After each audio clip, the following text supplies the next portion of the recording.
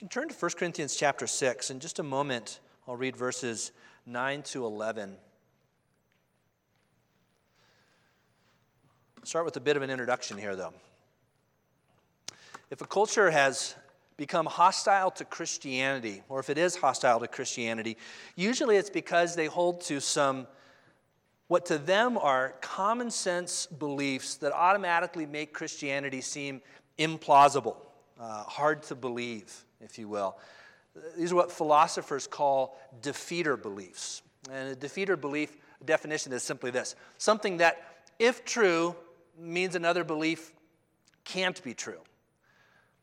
So it's a belief that if this is true, and if there's some common sense, that to that culture are common sense beliefs that this must be true, then it rules something else out as being true. So here's a silly example. If I told you, man, I was out in my backyard and I saw a fire-breathing dragon, your response wouldn't be, well, what color was it, right? Or how big was it? Did you see it breathe fire? No, your response would be, well, you're either joking or you're crazy or you're on medication, legal or otherwise, right? You would have some other alternative because you have a defeater belief that dragons just don't exist. And so if I claim to have seen one, you know that's just not true. That's just not true. It rules out even the possibility of it. Increasingly in America, a defeater belief is Christianity's position on homosexuality. People say Christianity cannot be true because it says that homosexuality is wrong. But then they'll reason, but I know so many loving, kind people that are same-sex attracted or they're in a homosexual relationship. And so if Christianity says that's wrong, well, then it must be Christianity that's wrong. They have a presupposition that rules out the possibility of this belief. It defeats even considering it ahead of time. Now, the temptation for the church when faced with a defeater belief has always been to yield on that. So here's a historical example. About 110 years ago, some people started to conclude that our culture could just no longer accept miracles as a real possibility. There's a defeater belief that way, that miracles can't happen. And so if the Bible says that miracles do happen, they're just going to reject Christianity altogether. So some people within the church reasoned, well, we just need to yield on that. We need to get rid of beliefs like the virgin birth of Christ, real miracles of Jesus, perhaps some Old Testament stories that appear to have miracles in them, because they say people just can't accept that. And to be relevant, we need to yield on this. Well, what ended up happening then is you had whole denominations that walked away from Scripture. And in a race to become relevant, they became irrelevant. And many have been dying out since then. The church faces the same challenge today. When faced with this defeater belief, how do we engage people with the gospel without even, if they may not even seriously consider it because of the church's sexual ethics? And so some Christians have concluded what we need to do is yield on this. They may even have started to wonder, does the Bible really prohibit homosexuality? Could it be that we've just been wrong? And they might say, after all, Christians used to argue that race-based slavery was okay, and we've concluded that that's wrong. And so maybe this is in the same category. Maybe we've been wrong, and the Bible doesn't actually forbid it. It's the reasoning for some. And so they reason themselves into a position where they essentially yield on this topic. What we need instead are three things. We need three things. A clear hold on what the Bible actually says, a game plan for how to address those who maybe hold to this defeater belief without yielding, and a willingness to be seen as foolish. We need a clear hold on what the Bible actually teaches. That's exactly what this passage today is going to do. We need a game plan for how to address this belief. That's not what this passage is doing. Briefly, though, I think that game plan would be some thoughtful questions about where right and wrong comes from. Questions like, do you believe that some things are right and wrong? If so, how do we know what's right and wrong? If God exists, doesn't it make sense that He's the one who ultimately determines right and wrong? Or have you ever considered why God created marriage and sex in the first place? Those are some ways to engage this belief. But that's not specifically what this passage is about. This passage is one that can help us clearly see what the Bible actually says on this. But maybe you're one of the ones that's kind of skeptical on this. Perhaps you're a visitor and this is your first time coming to a Christian church, and now you're cringing thinking, why did I come? Maybe your friend's thinking, why did I invite him today of all days, right? Maybe you're thinking this is something that Christians ought to let go of. Maybe you experience same-sex attraction yourself. Maybe you have a close friend or family member that does. And so even now, with this introduction, you're tempted to check out either mentally or even physically. And I want to encourage you, don't do that. Lean in. You owe it to yourself, even if you end up disagreeing with me, you owe it to yourself to see what the Bible actually says on this topic. If you have remaining objections afterwards, and I would love to talk further. I'm not going to be able to address every possible nuance, every possible question that you might have in, 35 minutes. It's just not going to happen. So if you have other questions, I'd love to talk to you afterwards. We can set up a time to talk later too. But I hope this at least brings some clarity to what the Bible actually says. Let's go ahead and read this passage now. 1 Corinthians 6, starting in verse 9. Or do you not know that the unrighteous will not inherit the kingdom of God? Do not be deceived. Neither fornicators, nor idolaters, nor adulterers, nor effeminate, nor homosexuals, nor thieves, nor the covetous, nor drunkards, nor revilers, nor swindlers will inherit the kingdom of God. Such were some of you. But you were washed, but you were sanctified, but you were justified in the name of the Lord Jesus Christ and in the Spirit of our God. We're going to look at this in 3 points that go along with these 3 verses. Not exactly one verse per point, but 3 points here. And the first point is simply this. It's a warning. Don't be deceived. Unrepentantly sinful lives do not characterize citizens of God's kingdom. It's talking about unrepentantly, not struggles, not temptations, not I messed up and I want to turn, but unrepentantly, something that characterizes a person. Says it does not characterize citizens of God's kingdom. And he warns us about being deceived on this. What does that imply? That implies that there is a danger of being deceived. That there is a danger that somebody is arguing differently than this. And it was true then, and it was true now, about one or more things on this list that somebody will say, well, it's not really a big deal. You can be a Christian and still, fill in the blank on this. But Paul says no. The author of this book, under the inspiration of the Spirit, Paul says no, don't be deceived. The unrighteous, it says, will not inherit the kingdom of God. But you might have a question on this point that pops up. Well, if we're saved by grace through faith, we're saved by trusting in Jesus alone, is this saying that there's added good things that we need to do also? We need to trust in Jesus and we need to have this performance. We need to do all these good things as well. Is that adding our own human effort to this? And the answer is no. That is not what this is saying. And so I want to take a brief detour to explain the gospel again in a way that maybe helps us to understand what this passage is saying. Because Scripture is clear that we're saved by grace alone, through faith alone, in Christ alone. But what the Word teaches is that true saving faith is never truly alone. It brings about a life change for a person from a transformed heart that always shows up in our lives in some way. So I don't want to be misunderstood, because this is critical to understanding this passage. I'm going to go through the gospel this way, as revelation, response, and results, just as a way to maybe think through this point, and then we'll circle back to our passage. By revelation, I simply mean this, starting with what God has done, what God did, what he has revealed to us. Before we get to our response, it starts with what God has done.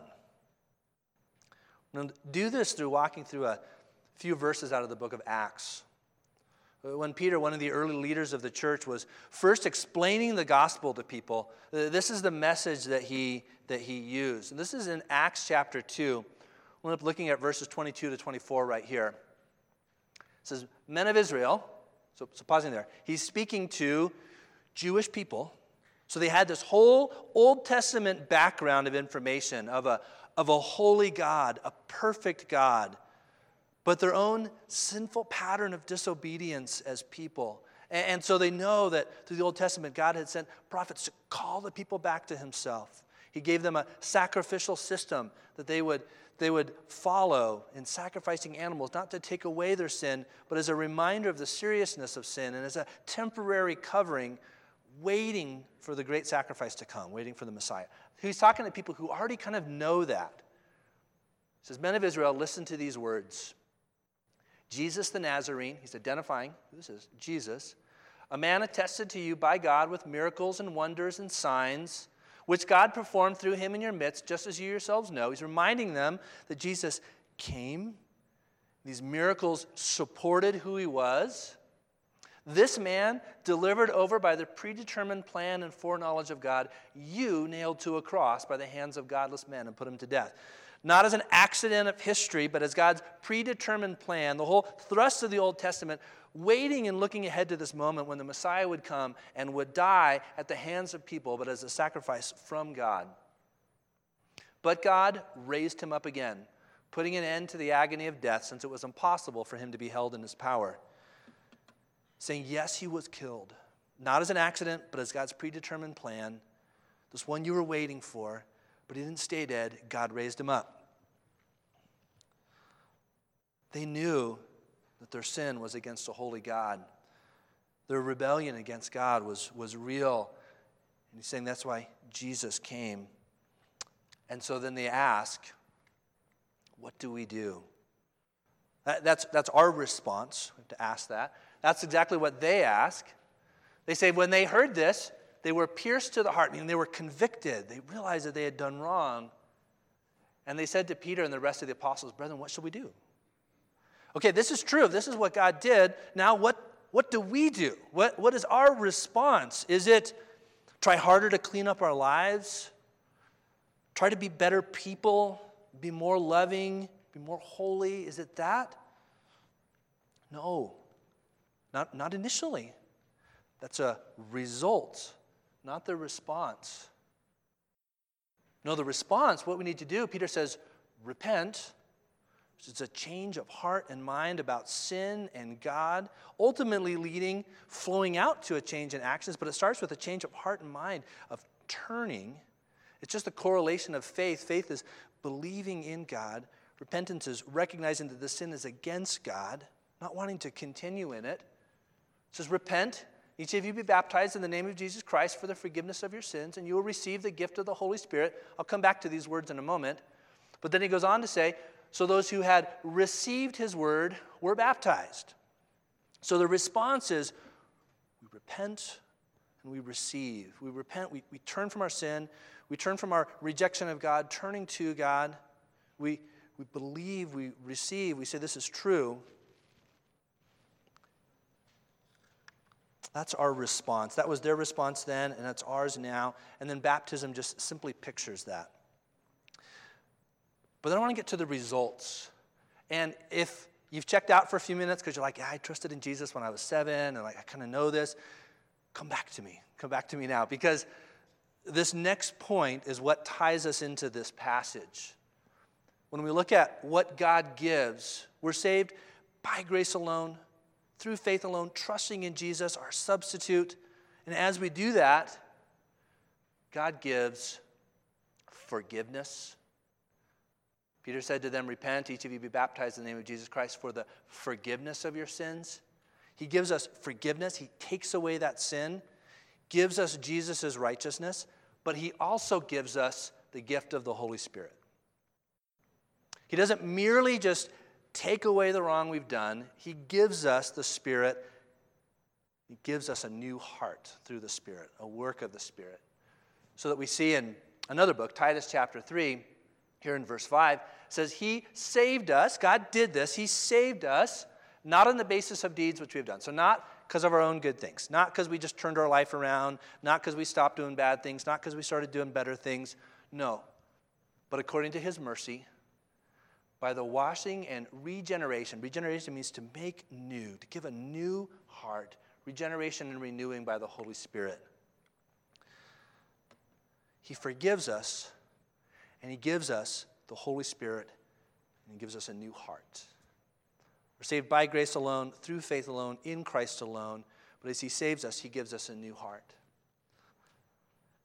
And so as we go back to our passage here in 1 Corinthians chapter 6, and he says, do you not know that the unrighteous will not inherit the kingdom of God? Do not be deceived. And then he gives this list. And then he says, but such were some of you, but you were washed. And so on.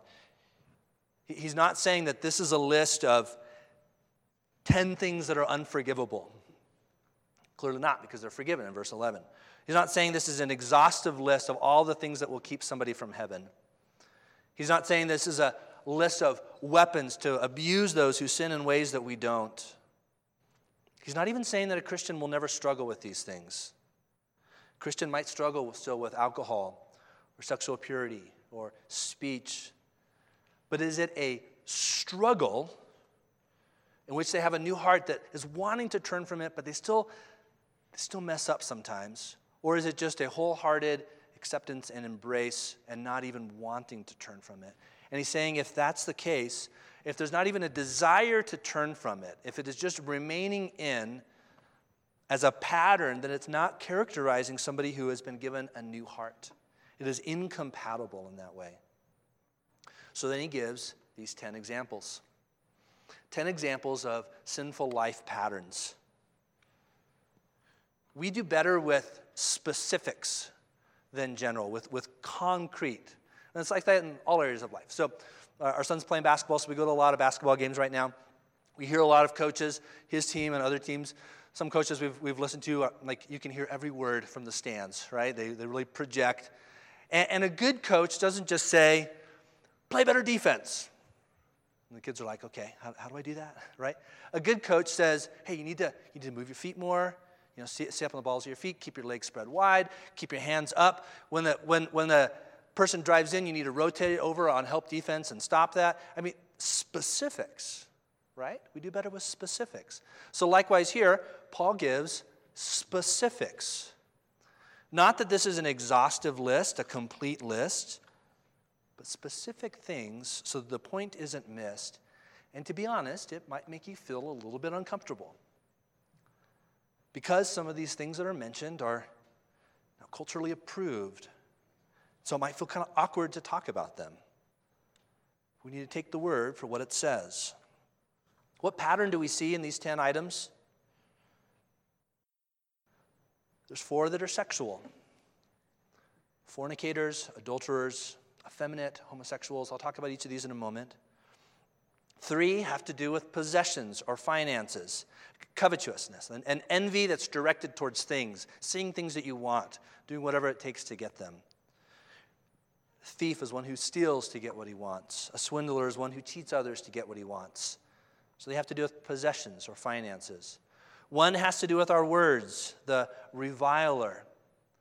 The dictionary definition of that as a biblical term is one who abuses others with his or her words. One has to do with our worship.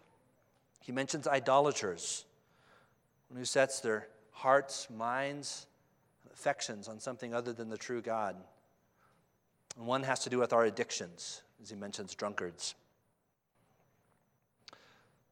Of the 4 that are directed at sexuality, 2 are related to homosexuality, and 2 to heterosexuality. I want to be as specific as the terms are here without being unnecessarily graphic or awkward. But I want to look at them as what they actually say. The 2 terms that are directed towards heterosexuality are fornication. It's a broad term for sexual sin. Here appears to be used more narrowly of those who are single and engaged in sexual intimacy outside of marriage. So everything from the casual hookup of college students to the longer-term cohabiting of 2 that aren't married and are involved with each other intimately. It would all fall under this term. Adulterers then would address those that are married and are involved with somebody other than their spouse. But it's the next 2 terms that are especially controversial today. And I probably don't need to convince you of that. These 2 terms are 2 terms in the Greek. So the New Testament was written in the Greek language, translated down to English for us, but written in Greek. As you look at different English translations, some of them combine these 2 terms into one because they're related. Others leave them separate. The New American Standard leaves them separate. If you're looking at, say, a ESV, it might have them together. But there's 2 terms. The first is the one that is translated as effeminate here. The Greek word behind that is malakos. And it literally meant soft, but it came to be used in this context of the more feminine or passive partner in a same-sex relationship. The word translated homosexual is the Greek word arsenokoitos. And it literally is a combination of 2 words, the word for man and bed. So you might wonder, why are we getting into the weeds of these terms? It's because some of the arguments that have been made are that we're just misunderstanding these words. And if we really understood these words, we would see that it's not forbidding what we think of as consensual same-sex relationships.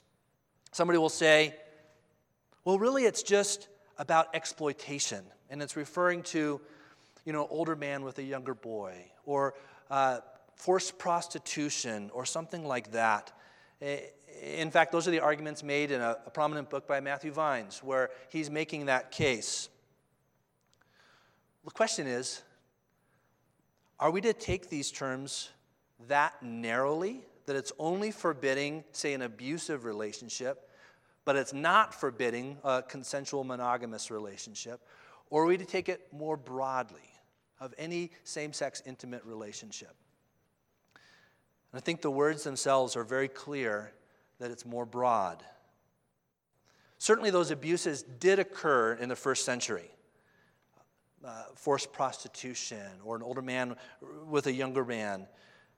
But there were more specific terms that could have been used for that. The term that Paul used here, arsenokoitos, is more broad, and it's taken almost word for word from a very clear Old Testament passage.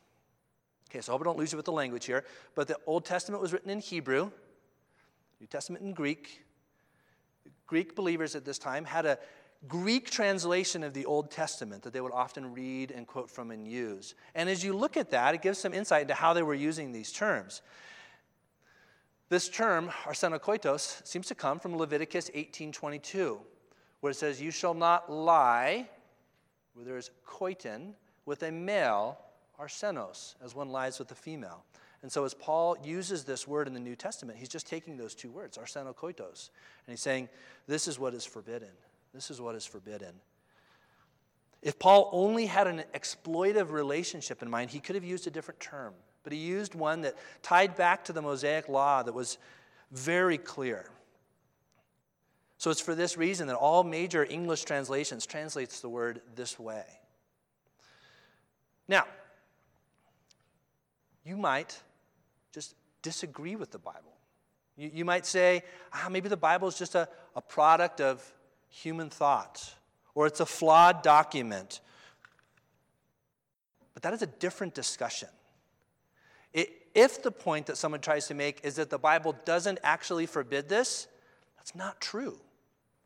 This other discussion of should we believe the Bible, I'm glad to walk through that with you. But that's what this is saying. This is saying this is what's clearly forbidden. And if we're going to take the Bible as it is, we're not at liberty to just distort words when they go against the cultural current. But somebody might still say, does it really forbid consensual, monogamous, same-sex relationships? It does. It does. The words that are used here forbid it. The positive teaching of Scripture on what marriage actually is also an argument against it. When Jesus describes marriage, he quotes from Genesis. He says, but from the beginning, this is Jesus himself, but from the beginning of creation, God made them male and female. He's quoting from Genesis, which is why this translation puts those in quotes, because it's an Old Testament quote. And that's why he puts it in all caps, For this reason, a man shall leave his father and mother, and the two shall become one flesh. So they are no longer two, but one flesh. What therefore God has joined together, let no man separate. So we have clear teachings of Scripture using words saying, no, this is out of bounds. And then the positive teaching of no, this is what marriage is. It's a man and a woman coming together, leaving their former families in the sense of being united to one another. And that is all that marriage is. But somebody might still ask, well, if this is genetic or biological, if same-sex attraction is a genetic or biological thing, is it fair for God to make somebody this way and then forbid it? I've talked with believers who, from the time they were young, have felt a temptation in this area. And they don't recall a time where they chose this or something. They just feel like as long as they can remember, they've kind of had a temptation here, a bent. And so they wonder, did God make me like this? Well, I think what we see from the studies that are done, nothing's been definitively proven. Even the American Psychiatric Association in 2013 said that although much research has been done, there's no genetic or biological link conclusively that's been found. Even if it appears later like there is, it shouldn't surprise us. The fall, which is what we refer to as the ongoing effects of sin in the world, has affected every part of us. Our minds, our bodies, our affections. And so just like if there's a genetic or biological link that's found that predisposes somebody towards alcoholism, that doesn't mean that we cross out the word drunkard in this passage. It just might mean they have a more of a temptation there, more of a struggle that others might not have. So it doesn't change what the passage actually says.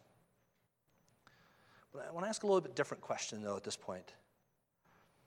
Are you someone that somebody else struggling with this could come to for help?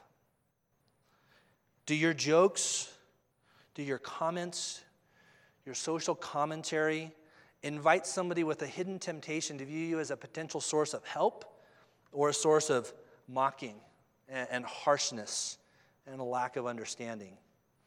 In the same way that somebody struggling with any of these items on this list, somebody who has a hidden alcoholism, their spouse goes to work and they day drink and they hide the bottles deep in the garbage can before their spouse comes home so they won't be caught. Could they come to you for help? Somebody who is buried up to their eyes in debt because of covetousness and they're embarrassed. They have a good job. They feel like they should pay their bills, but they can't because they're so buried by debt. Could they come to you for help? Somebody who loses it with their wife and kids. They're a reviler, which is the term used here. Could they come to you? Somebody who's been sleeping with her boyfriend, and they see this term and they're convicted by it and they want to change. Could they come to you for help? Or if they open up to you, would they get shock and separation where you pull back from them? Would they get, it's no big deal. Don't worry about it. Well, this passage says, do not be deceived. These things are significant. Or would they get, there's no hope. Either they actually say that or imply it. Well, this passage says, such were some of you, but you were washed, you were sanctified, you were justified. Would they get grace and truth? I've given most of the time here to these two terms because they're the most controversial today. But it's only 20% of the list. Adultery and sex outside of marriage are clearly forbidden. Life patterns dominated by the pursuit of money so that you're controlled by coveting and even stealing if needed to get what you want. An abusive pattern of words known as reviling. Drunkenness, mentioned by name, as we saw in chapter 5. This is not talking about the guy who just cracks open a beer when he watches football or the mom who likes a glass of wine with her dinner, but it's the one who is drinking to excess, to intoxication as a pattern. And again, like with all of these, not, man, I messed up. I know it's wrong, but I went out with some friends and I had a couple too many beers and now I just feel awful. No, it's the one who's not struggling with it, who's embracing it, who sees no problem with it and is continuing on. It indicates that there may be a heart that has not truly been converted and changed. And this gives us our last point. Jesus can forgive any pattern of sin. Any pattern of sin is the beautiful, wonderful news in verse 11. We said, such were some of you. You may see yourself in one or more of these words, of these 10 terms. You may see your past, and you have guilt that kind of pops up. You may see your present, and you wonder, can God forgive? You may see not a persistent pattern, but a temptation that you struggle with and turn from and struggle with and turn from, and you wonder, is there really hope? This passage says yes. Wherever you see yourself in these terms, so you can be washed, that sense of the dirtiness of sin that people feel says it can be washed away. Be sanctified, meaning the grip of sin broken as you're set apart to God, increasingly so. Your life is not sinless, but over time He helps you to sin less because He's changing your heart.